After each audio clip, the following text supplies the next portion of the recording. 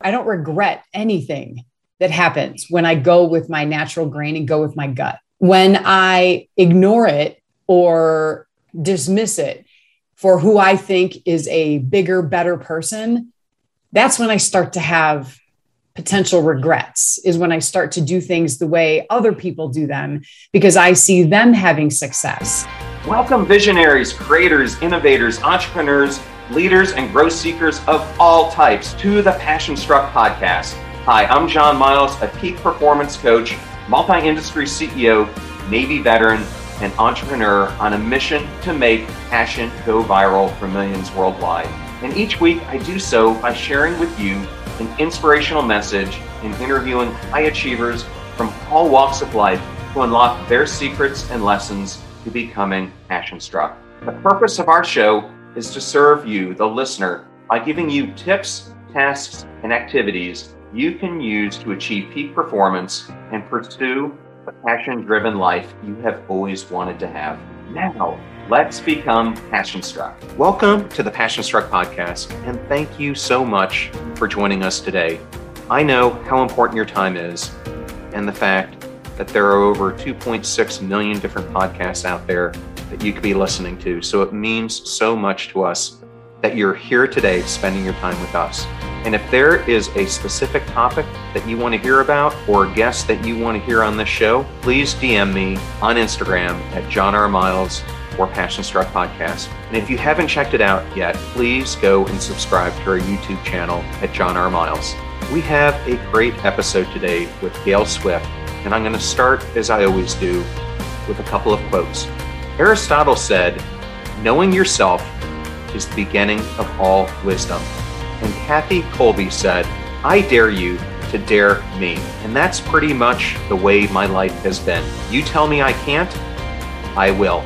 Two great quotes that form a great foundation for today's episode with Gail Swift. Now let me tell you a little bit more about Gail. Gail is a speaker, Colby consultant, and certified life coach who is fiercely committed to guiding students and families to take action in their natural abilities. And today we discuss why she left her six-figure career in pursuit of the Holy Grail.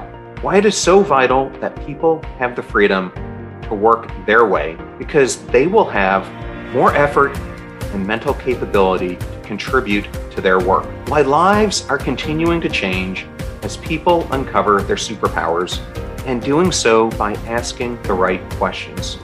How you will never know the day or time that an empowering question will reveal personal transformation. How she got into using the Colby Index, what it is, and how you can apply it to your life and that of your child. How she uses it to coach kids and families, and so much more. Now, let's become passion struck.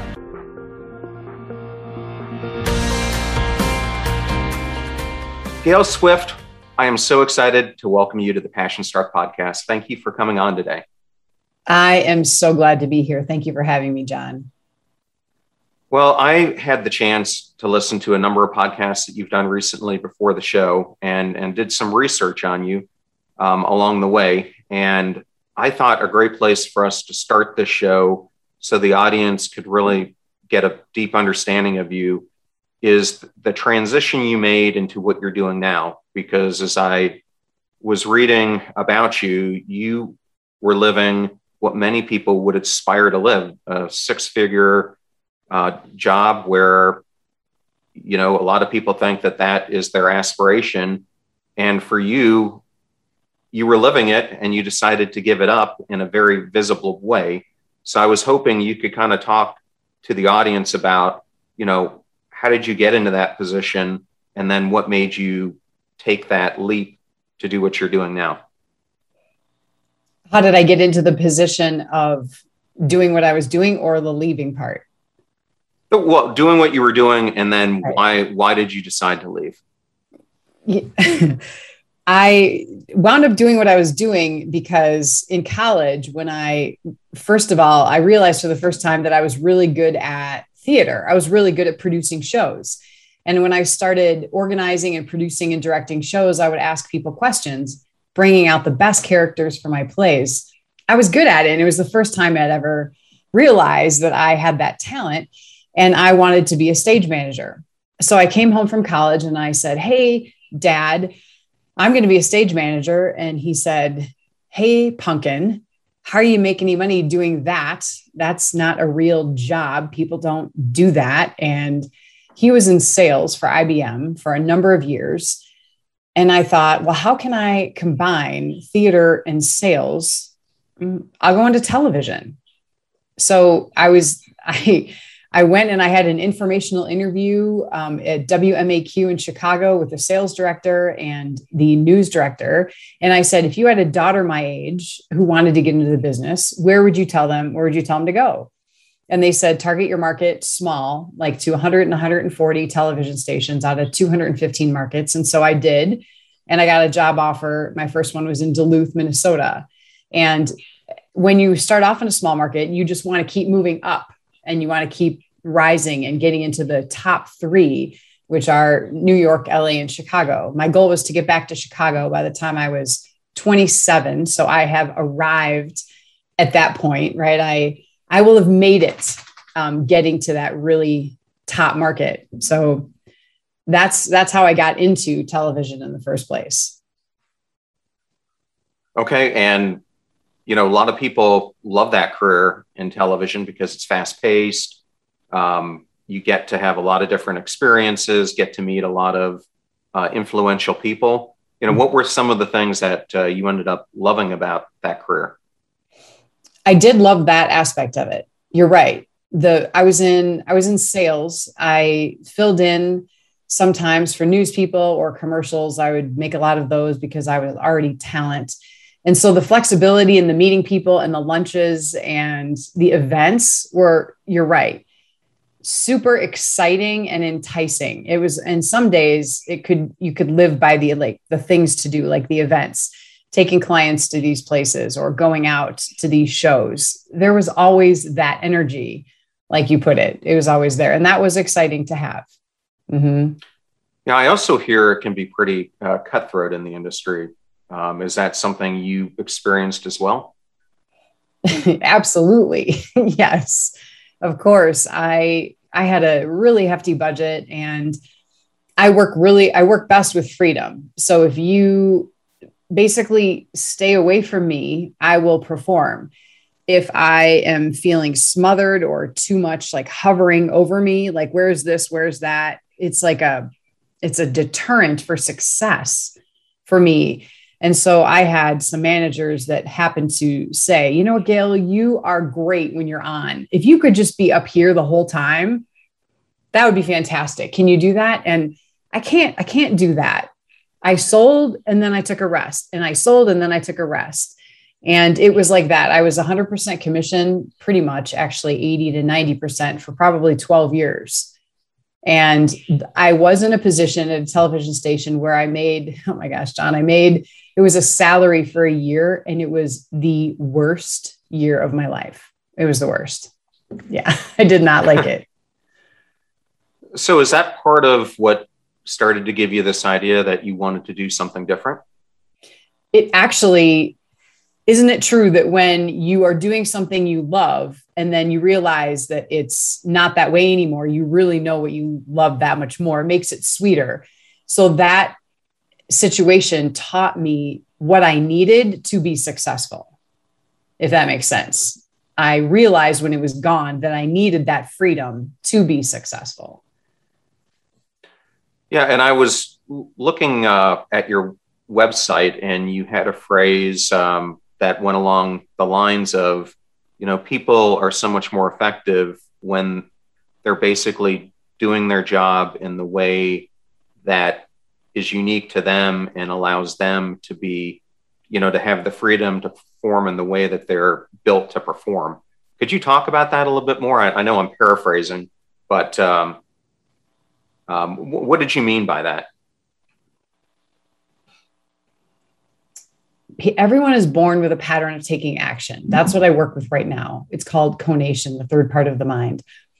And what I mean by that statement that I said is when people know how they take action, it's their ideal sweet spot.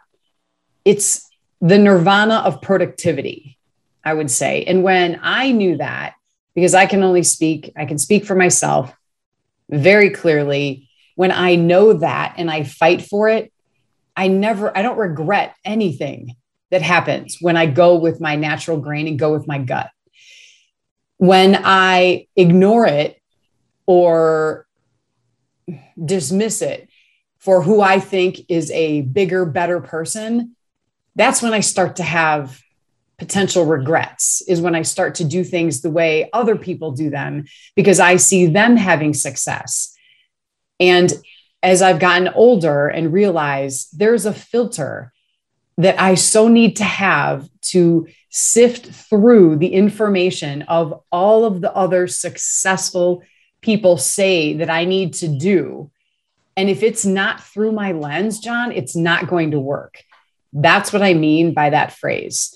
You need to know how you work. For me, I need to know how I work, and I need to sift and filter through the information my way. And then I'm most successful. Does that make sense? It makes sense. And I know a lot of people say, there's Simon Sinek and this and that, and 20,000 books out there that are about finding, your purpose or your why or your passion or whatever it may be. What makes your approach different from those? Because that was something that I liked about your background, is you help people discover some of this at a much earlier age. And maybe, looking back, I wish I would have had more of that technique applied to me, because I found as an adolescent and then through high school, it was very difficult to understand what your strengths are. And I don't think it was unique to that time when we grew up. I think it's still happening today. So how is this approach you're taking a bit different? Well, it wasn't around when we were in high school. That's for sure. It wasn't around. It is around now, but it wasn't around then. It actually was discovered in 1987 is when it came out. And John, I'm like, my head's like scrambling with everything because I was like thinking about different things. I want to get on the exact track. So can you ask me that question again? So I want to be succinct with my answer. Yeah, I guess okay, I'll say it again. So there are a ton of different books, different podcasts that all go into how do you find your why? I even did my own podcast episode on this. And I think this whole concept in many ways gets overplayed, but my version that I came up with is, I think one of the things, regardless of your age, that you can do is look back at when you were younger, when you were an adolescent, when you were in high school, etc. And what were the things that you loved to do? It could have been playing sports, or it could have been being very creative, or it could have been you like to write. Because I think if you go back in time to what energized you when you were young, you probably still have that same passion, and it may have gotten buried somewhere. So I know the technique you use is working with maybe I know you work with different groups, but one of them is with children and adolescents. So I was wondering, how do you go about helping them understand what their gifts are and where they can operate to be most comfortable with, what brings them joy? First of all, you're so right. I agree with you 150%. Your gifts and talents and passions are there when you're on the playground. You are so right about that. And I think that you're right. It gets crusted over by life, but they're there. I loved asking people questions. I loved being random. I love interviewing, actually. I do like asking people questions. I like asking people questions that matter. But on the playground, I got looked at like I was a crazy person. Like, what? She's switching gears again? And so that was the beginning of the crust of life that encompassed and covered up my gift is because I started reacting to other people's reaction from me being me. And so making that more important than what I wanted to do. And that's where the crust starts to come over. And I don't work with the personality. I don't work with people's personalities. I work with how they solve problems. So for example, and there's crust over both. When you have your motivation and you have your passion, when you have your why, as you've said, and you find that, there's a pattern of how you continue to take action every day. That's the same. You're born with it and you're going to die with it. And that's what I work with. Thank you for joining us today on the Passion Struck podcast. We'll be right back. This episode is sponsored by Athletic Greens, the health and wellness company that makes comprehensive daily nutrition so easy. As we talk about all the time on this show, there are so many stressors in life, from crazy careers, busy schedule, sleep issues, lack of exercise, and maybe most importantly, the lack of getting great nutritional support. And that ultimately impacts how we perform, both in our careers and in our daily life. I first learned about Athletic Greens a few years ago from Tim Ferriss, and I used to take so many vitamins each and every day. And Athletic Greens has simplified that because all I do now is do one scoop in the morning.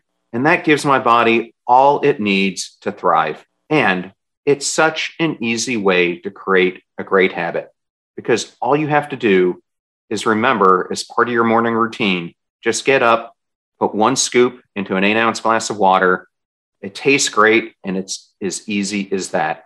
And that one scoop contains 75 vitamins, ranging from multivitamins, multiminerals, immune-supporting mushrooms, and probiotics. All those things that we need to fill nutritional gaps in our diet and replace the multiple pills like I was taking before. And to make it easy, Athletic Greens is offering my audience a free 1-year supply of vitamin D and 5 travel packs with your first purchase when you visit athleticgreens.com/passionstruck. Thank you again for listening and supporting the show. I really, really appreciate the fact that you share the show and that you listen to the show.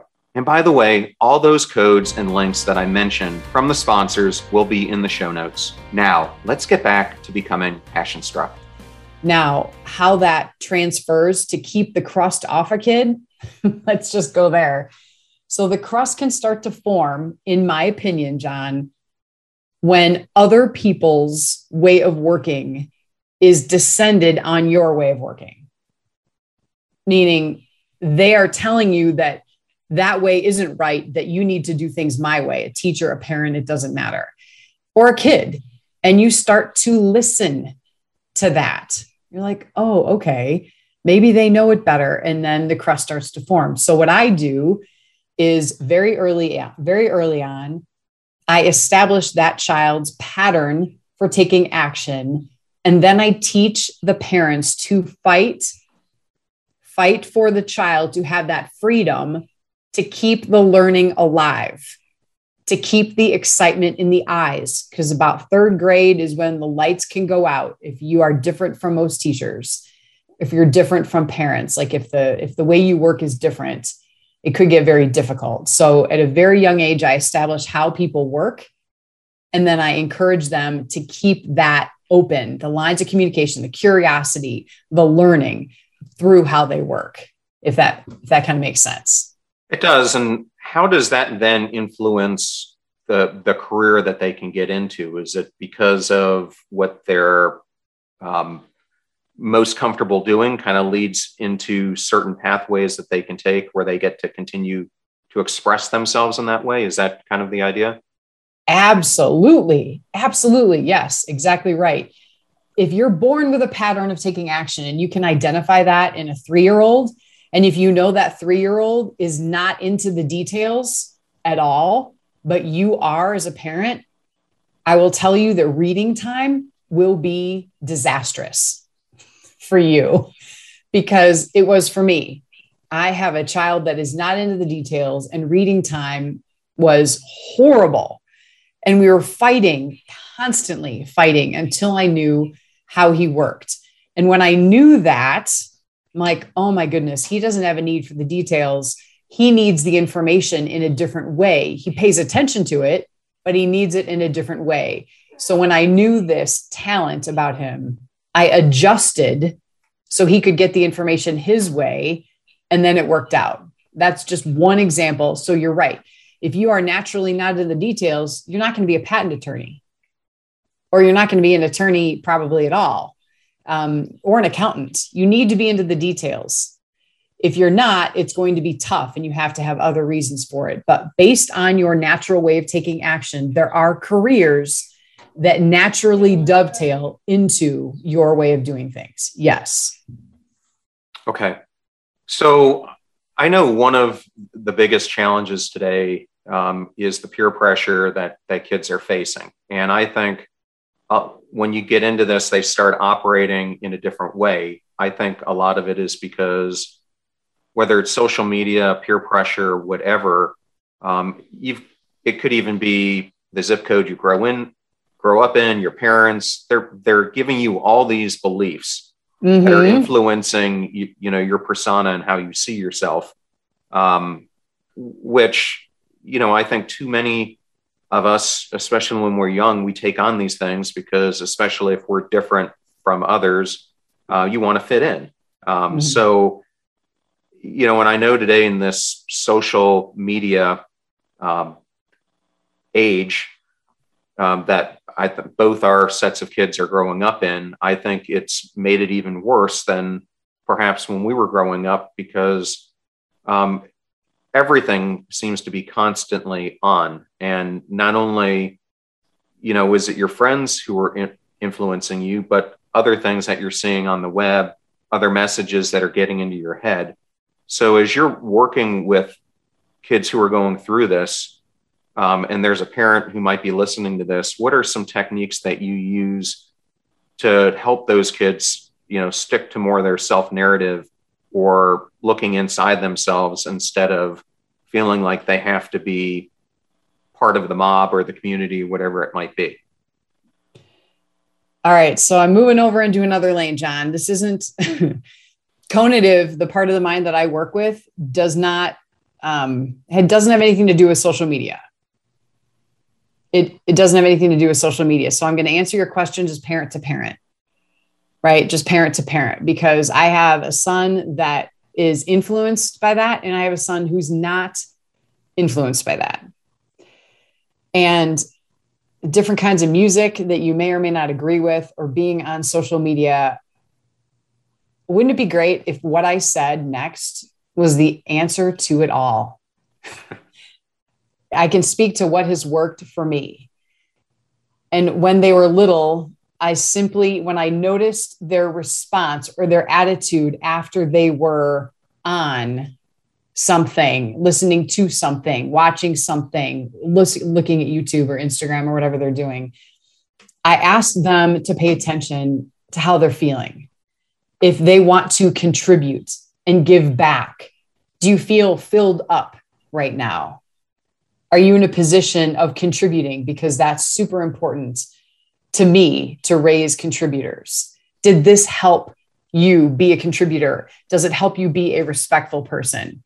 If the answer is no, then we need to rethink that, because my husband and I agreed on 3 things that we wanted out of our kids before we even had kids. One of them was to be a contributor to the world. And the second one was to have respect for yourself and others. And the third was to have integrity. If what happens on the ground, like matching socks, straight A's, social media, if it doesn't contribute to one of those 3 things that were or are important to us, then it needs to take a back seat. And honestly, that takes time for us. It's not like a one and done. It's not like a conversation. It takes time, John. That's not easy for me at all. Right. Yeah. How do you navigate that?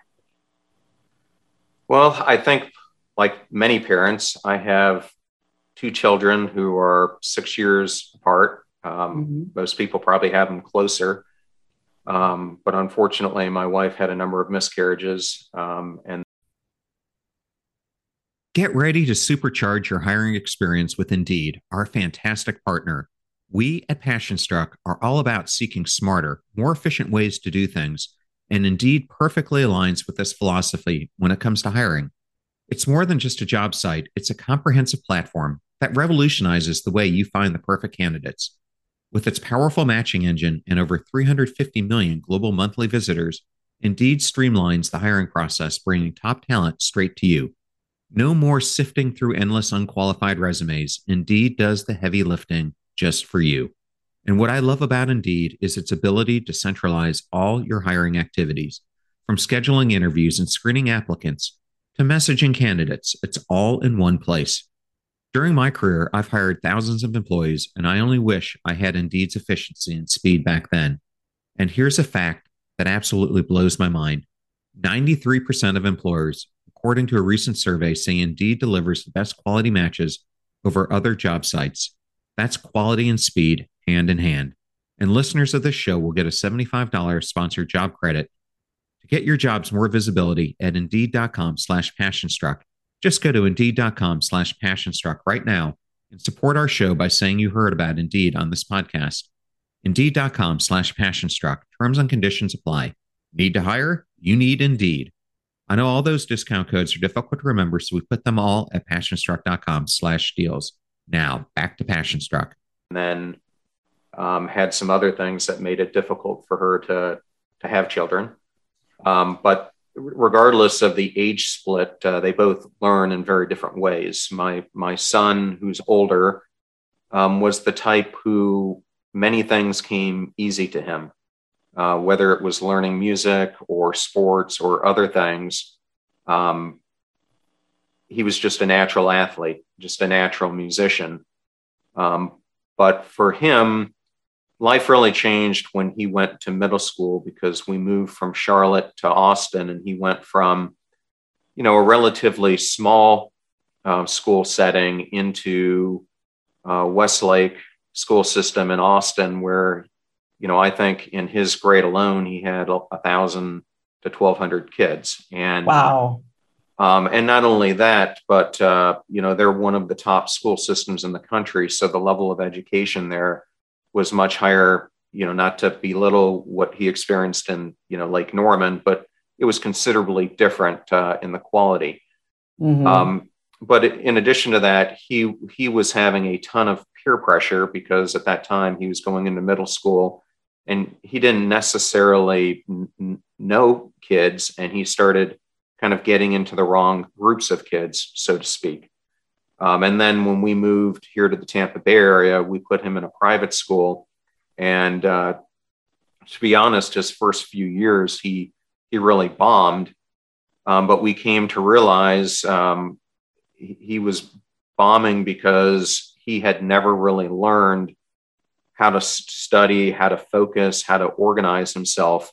And so for him, going into that smaller private school long-term was the best thing for him, because he kind of figured it out at the end of his sophomore year and now has just excelled over time.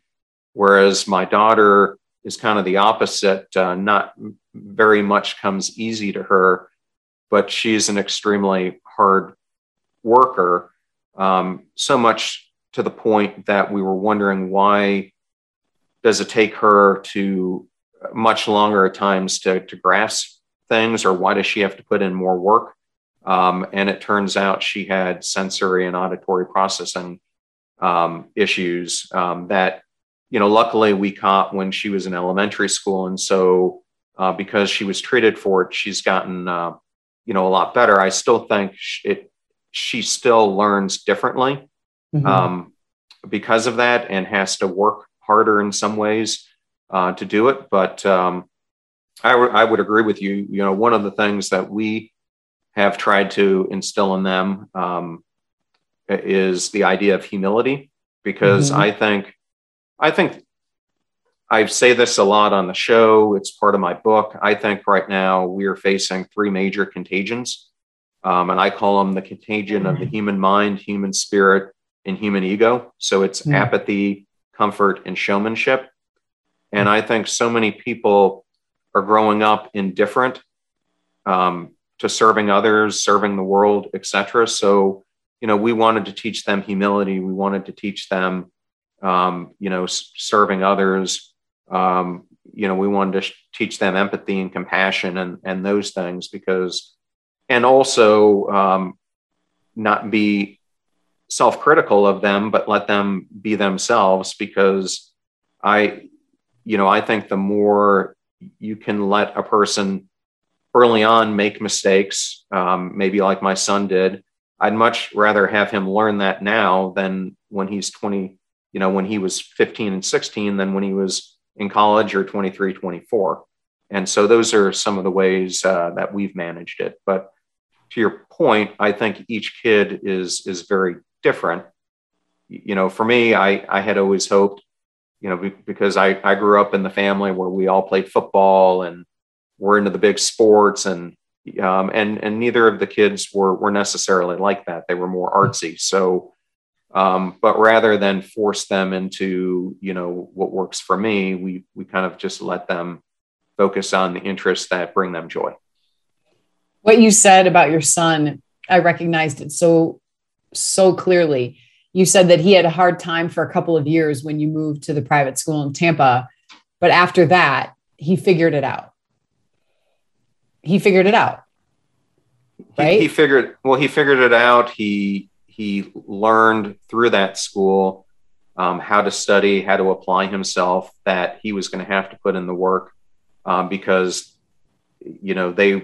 their academics were really tough. In fact, when he went to college, he thought it was a heck of a lot easier than some of the stuff he did in high school. But when he came into it, because he didn't grow up like many of his classmates, growing up into a system like that, it was much more difficult for him to have to meet those academic standards without having the study habits and, maybe focus and organization that many of his classmates had. Do you think that you can have passion without pain? No, I think if you've ever listened to any show that David Goggins has been on, Navy SEAL David Goggins, yes, or I just did an episode with, another Navy SEAL commander, Mark Devine. I don't think that, I don't care if it's passion or, living a no regrets life or whatever it is, unless you're facing obstacles, challenges, fears, whatever they may be in your life, unless you face those, have failures, learn from them, you're never going to excel to the point that, in fact, if I meet someone and they tell me, it's always been an easy ride, they've never had setbacks, things like that, to me, I call BS, or something's going to happen in the future, because no one who is a strong leader or a strong human in life gets there without the pain of, emotional struggle, as well as other things that they have to overcome. Here's what you did, John. Here's the beauty of it. It's so exciting. Sorry. It's so exciting. It's so exciting to see. If you picture a balloon full of confetti, right? And there's so much in that, like the irritating stuff that your friend might send you in a card or find all over your table. If you have a balloon that's full of confetti and it's the kid and it's floating down to the bottom, and as soon as it hits the ground, the parents kind of reach out their hand to try and catch it and protect it from hitting the ground, which is the pain. But it's not until that child or student balloon experiences pain in the popping that you see what's inside. And so what you did, and I do completely agree with, we watch the mistakes and the pain happen under our roof. We watch that pain, we experience that pain with them.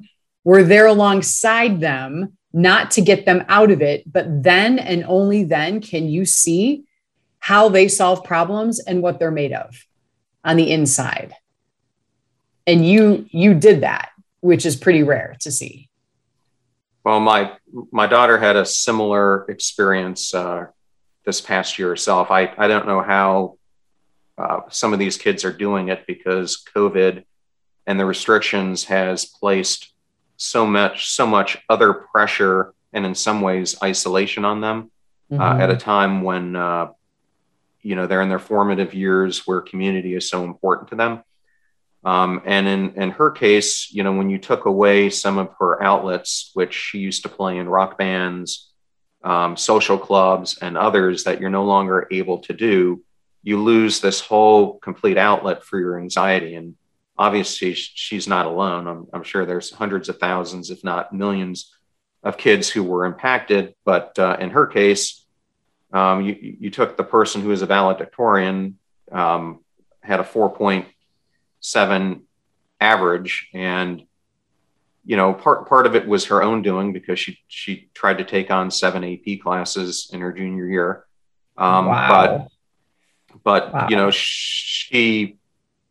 She struggled through it, ended up getting almost all straight A's, but it was not an easy path for her.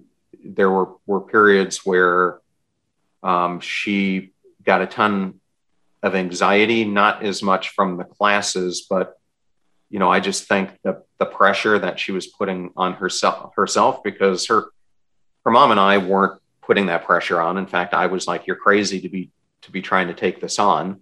I wouldn't do it. If you bomb this, it's going to only impact your ability to get into some of these colleges that you want." But she was dead set on wanting to do it. So, I think similar to my son, sometimes you've got to learn the lessons by going through these periods of time. And it was a tough year for her, but, already this year, she's, hitting her senior year with a much different attitude. And, I think core strength that she's built up inside her, that, she can overcome adversity. And I think it's good to have adversity. Way to go. Way to go, Dad. Yes, I would agree. So can you talk a little bit about then how, I know you're certified in Kolbe. I have taken a Kolbe test myself. It's been a little bit, but I know that the whole Kolbe model is all about taking action. So for someone who doesn't understand it, or who might not have taken one of these tests, why is this something that you would want to give, either to your children, or why could it be, say you're a Gen Zer or a millennial out there and you've never taken this before. Why would you want to take it? What's it going to tell you about yourself that you might not know? It might tell you that you do things differently than your teachers, and it has nothing to do with your IQ or your personality. And when you know that it has nothing to do with your teacher. So my son really felt stupid because he was opposite of the teacher. So he came home and he felt dumb and less than. And now, knowing this about him, we can go into the classroom equipped. So that's one thing it does, is it equips you for how your student is talented, because they are talented. And we had a meeting, and the meeting was, how can you be successful being so different, taking action so differently than the teacher? And the three of us came up with a brainstorm. Tyler wanted to be the go-to guy. He wanted to be the fix-it guy for the school and the classroom. So because the teacher said yes, he started fixing things, and he got up and he would move around and he would fix lights and clocks and desks. And now he's in welding school. He wants to be a master carpenter and welder by the time he's 18. And he's in a construction technology track. If I didn't know how he worked, John, if I didn't know that, I would still be banging my head against a wall to tell him to plan. Don't be last minute. Pick up your room. Why do you do this? Why do you do that? And shaming instead of celebrating and highlighting. That's huge. So we stopped fighting about the things that weren't going to change in him, because they're not. There's no way I could overrule or overturn his innate pattern for taking action. So as a parent, I learned to go with it And when I learn to go with it, he learns to go with it and grows his confidence, and then slowly knows how to respectfully request what he needs to be the best student every single day that he can. That's one advantage of knowing how you work when you're young. No, that's terrific advice. And I think, unfortunately, for many kids, and I'd probably put myself there, I in some ways had so much micromanagement happening in my home that, I think you launch out into the world. If you would have looked at me when I was in high school, you would have thought, I was a perfect person. I was doing, top 5 in my class, varsity athlete.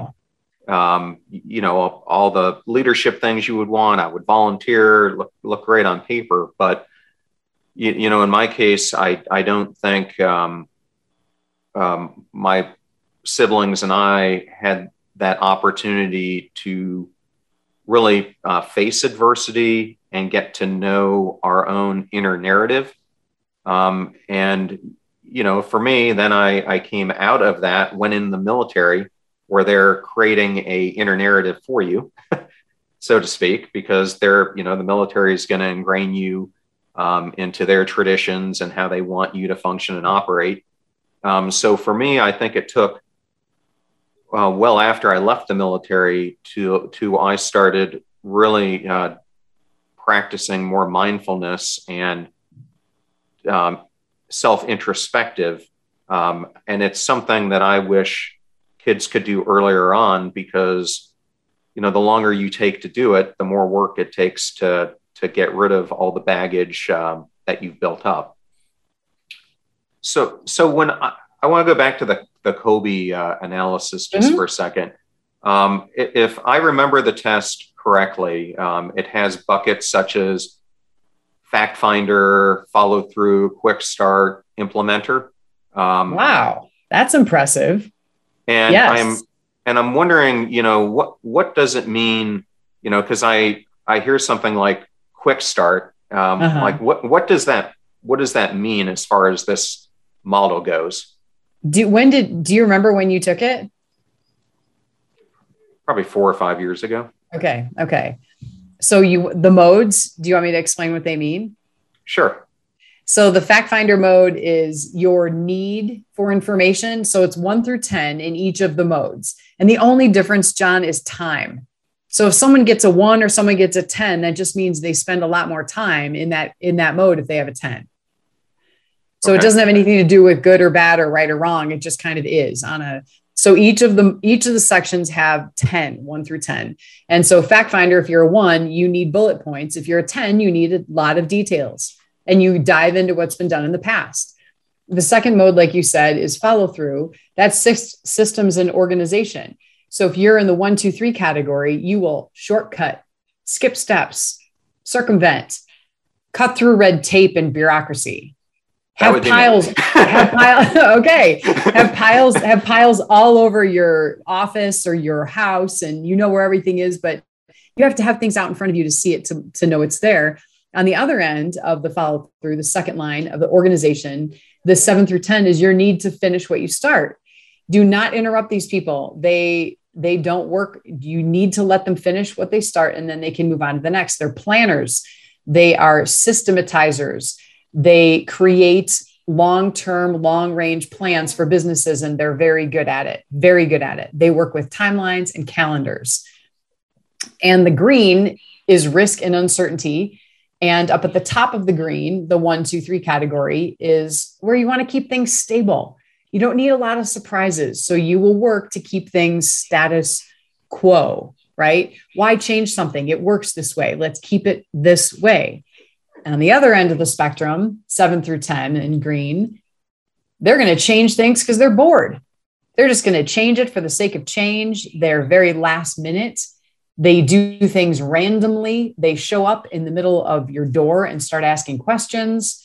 They're very random, and they need a lot of options. So they're innovators. And then the last is implementer. This is always the confusing one for people. Implementer is your need to get your hands on the environment, like physically need to get your hands on the environment. So if your daughter is in a band, or if she has her hair colored, or if she has tattoos or piercings, I'm not sure. But in the 1, 2, 3 category of the yellow, you can envision how something's going to look. On the bottom, you need to physically get your hands on it and make sure it's a viable quality product. So at the bottom of Implementer 7 through 10, these jobs would be pilot, race car driver, surgeon, craftsman, jobs that require you to physically get your hands on things. Does that make sense? It does. Okay. Yeah. So that person is very quality driven. If they have Implementer in them, they're touch oriented. Physical things matter to them. And my kids and my family are all over the place. And we assess jobs and responsibilities based on their modus operandi or their MO.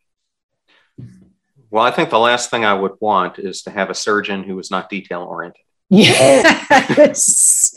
Right. Absolutely. Yes. Yes. So how many school systems across the country are now giving something like the Kolbe to help kids analyze? And when do you think, if you were going to recommend it, is the best time that a person, as they're growing up, would first start taking this test? I would love to see it in young kids. I work with families privately, but as far as school systems, 8th grade to sophomore year is ideal. And honestly, it's been all over the world, John. It is all over the world. Myself, and there were originally 15 in our group who could handle and work with kids. So I am specially trained to work with kids in this capacity.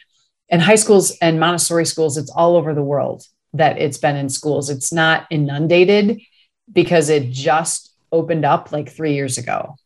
So we are still working. And then undeclareds in college. Colleges really appreciate this function to work with the undeclared students, because with the Kolbe comes a job opportunity. It's through OpGig. So OpGig finds a career based on how you take action. So when colleges can have 200 undeclareds, and now I come in or someone will come in and work with them, then they know exactly the lane of all of those kids that didn't know where they were going to go. And that's super helpful. It is. Well, I'll just go back to my kids for a second, and just the way that they approach music, because it was completely opposite. Both kids started playing piano probably when they were 3 or 4, and both are very good at it. And they're both able to play other instruments. Now, my son is the type, he is a phenomenal drummer and percussionist overall. But I could have, let's just pick a song. He could never have heard a song from the Foo Fighters, and he could hear one for the first time. And after hearing it 1 or 2 times, he can play the whole song.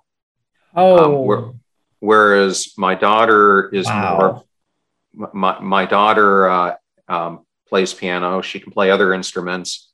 She ended up picking up the bass. And her reasoning was actually awesome. She wanted to play in a band. And she's like, Dad, just think about it. If most bands are mostly boys, and what are they going to want to do? They're going to want to be the lead singer, the drummer, or the lead guitarist. So she goes, if I become a really good bassist, everyone's going to want to have me in the band. But her way of learning it is she goes onto YouTube and she can read music very well. And so she'll just read, the chords for different songs. And, she was able to pick it up very quickly because of the way she learns. So it, just that small experience. And I'm giving this for the audience out there, are 2 different learning styles, but, it gives you an indication of how each child, learns and applies themselves, which I think it's important to have kids or young adults, wherever they may be, realize how they learn. And because learning and then how you perform in your job I think there's such a parallel to them. Yes, absolutely. Yes, there is. So what is some advice that you can give the listeners then about, as you've been applying Kolbe now to different groups of kids, working with families, what are the common things that you see? If there is like a 1, 2, 3 list of things that you help people work with, what are those? And can you give some of the experiences that you've had? I would say take advice from you, John. Don't be afraid to let them make mistakes under your roof. Don't be afraid to don't let them make mistakes under your roof so you can help them. Have them know how they work so you know what you're working with. And they are totally and completely capable, more capable than you think. Just because they're young doesn't mean they don't know how to solve problems. They might need to learn how to do things. So, for example, I have your child make a bed. Hey, can you go make your bed? And the child goes back and they put hospital corners on their bed and everything is really taut and you can bounce a quarter off it. Like my dad used to like, he was in the military. And so then my son comes and makes his bed and he just flips one cover up on the whole thing. See, I made my bed. So you step back as a parent and you ask yourself, what's the point? Is the point that my son makes his bed, or is the point that my son makes his bed his way? What's the point? And you'll save yourself a ton of headache if you realize that the point is that he does the thing, not does the thing your way. Okay. And I know one of the biggest issues for parents is the whole idea of punishment, or, what do you do if kids are acting out or not doing what they're doing things in a different direction than you think might be healthy for them. So what's your thought on how do you punish kids? Because when I was growing up, I would just get grounded or get the belt or, things like that. But I know there's a lot of different thinking on this approach on what provides the best benefit. Again, John, you and I went through the same thing. I went through the same thing. I had to write things out 100 times. I'm like, why am I doing this? Like, what's the point? I don't understand. So I am a firm believer of natural consequences. And I give age appropriate decisions and allowances to kids. So you can have the red one or the blue one, right? Depending on how old you are. But I guess I would need like a specific example. My kids know that if they find themselves in jail, that they got themselves there and they're going to get themselves out. Like that's kind of the way it works. But if they're heading down, like, have they been ding dong ditching? Yes. My son went ding dong ditching. Did we find out about it? And did he have to go apologize? Absolutely.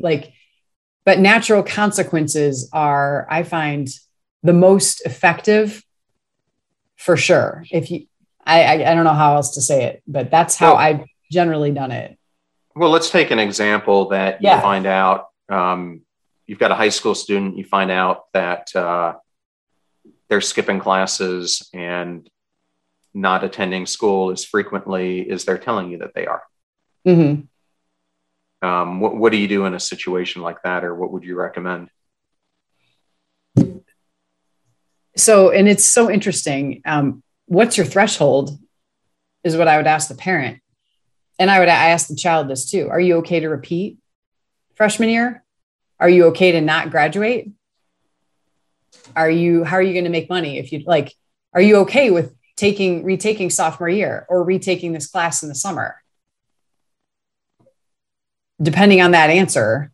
So if they're skipping classes, what else is going on behind the scenes? There's always something underneath, right? Temper tantrums and tirades are usually an outward expression of what's going on behind the scenes. That's the same with, I think, really bad behavior. When I've seen my kids have super bad behavior, there's usually something going on underneath. So I try and address that because that's just the external thing that's a result of what's going on, at least in our house it's been. So I try and find out what's going on. And then if they're skipping class, then they may have to repeat that class. The tricky part comes in, John, is if they don't care. Right.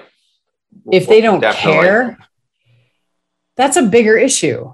That's such a bigger issue. If they don't care, I mean, then stop all expectations, stop everything. Like, let's figure out why. What do you care about? Like, let's get down to it. Cut the swath out, cut the crust away. What's going on? Do we need to have some more fun? Like, what is happening? And find out, because that's worth the fight. That is worth it. Okay. And I kind of want to end on this last question. I know you're big on asking questions, and that questions can lead to different things. So, so what types of questions do you recommend asking to help people uncover their superpower? You mean of their kids or themselves? Let's tackle both. Let's start maybe with the kids. Okay. My son was just bouncing on the trampoline a couple months ago, and he was bouncing and bouncing and bouncing. And he said, I'm so glad I stuck with hockey past the 5-month mark. I was like, why do you say 5 months? And he said, because in wrestling, when I was in wrestling, I quit at 5 months. And when I was in karate, I knew I wanted to quit at 5 months, but I stuck it out. And in basketball, the same thing happened. So I knew it was coming in hockey. And this is what he said, I just persevered through the 5 months. So if he didn't have the freedom to choose and decide, how would he have known that he has this 5-month obstacle? He wouldn't have known. So based on the freedom, then he knows. And asking him how he knew that and how he discovered that. And something just happened the other day. Oh, as far as picking things up or around the house, it's summertime. So there wasn't school and he was feeling a little lazy. So when he was cooking things, it was just for him, or he was picking up just his thing. And so I say things like, I've noticed that when you're cooking or when you're cleaning, it is just for you. And in my mind, John, I'm saying, pick it up. We work together as a family. What are you doing? Like, you're being, I kind of was like that. Like, but I thought, how can I phrase this in such a way? And so I say, I've noticed. And he's like, yeah, Mom, I'm super lazy. I'm just not feeling like doing anything. I'm really lazy this summer.